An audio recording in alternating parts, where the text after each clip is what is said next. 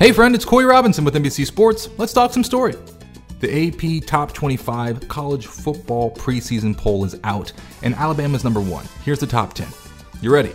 Alabama number 1, 2, Ohio State, 3, Georgia, 4, Clemson, 5, Notre Dame, 6, Texas A&M, 7, Utah, 8, Michigan, 9, Oklahoma, 10, Baylor. So let's just stop right there. Let's take a breather.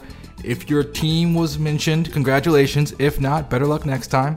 Maybe they're in the next 15, depending on where you live, depending on what school you support.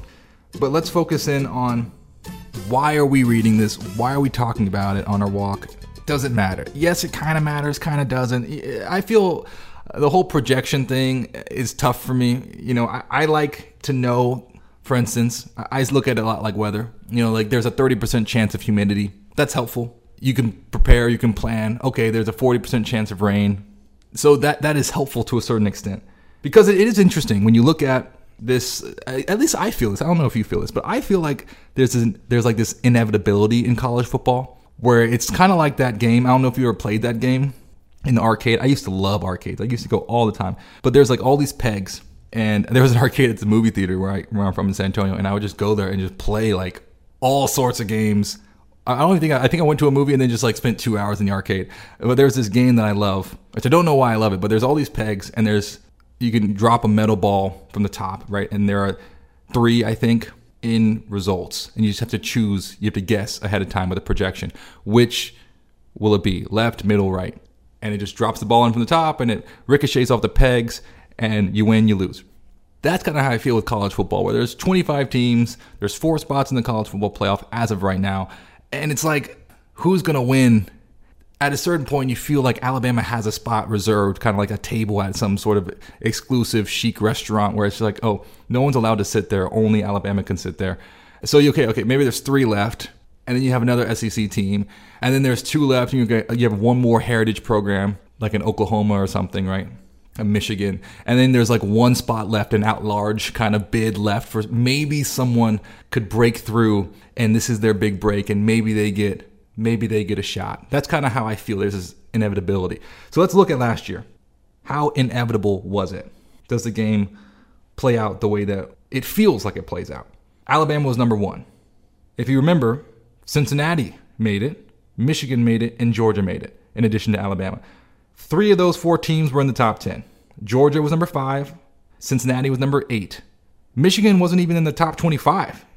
But once again, that's the heritage program where you're thinking, okay, well, if any given year, if a team's going to sneak in outside the top 25, of course it would be something like a Michigan, right? It would be like a team like a USC in Michigan, like a heritage program, like a Texas, something like that, where it's essential to the book, the tome that is college football. That's like the one. It's not going to be in that large program doing a Cinderella story. You know, it's going to be an established program on a comeback. And even Cincinnati, it felt like Cincinnati, they were the first group of 5 school to make the college football playoff. It felt like that was a Cinderella story. But the reality is that they were number 8 in the preseason poll, right? So it almost is like, that's like upper middle class going to the next level. Like that, you know, that's not a Cinderella story. That's not a Cinderella story. They were 8. So that brings us back to this year. How do we read this poll? Well, defending national champions, Georgia, jump out. I think it's interesting that Ohio State leapfrogged them. I think that's a mistake. But I think Alabama squarely gets number 1.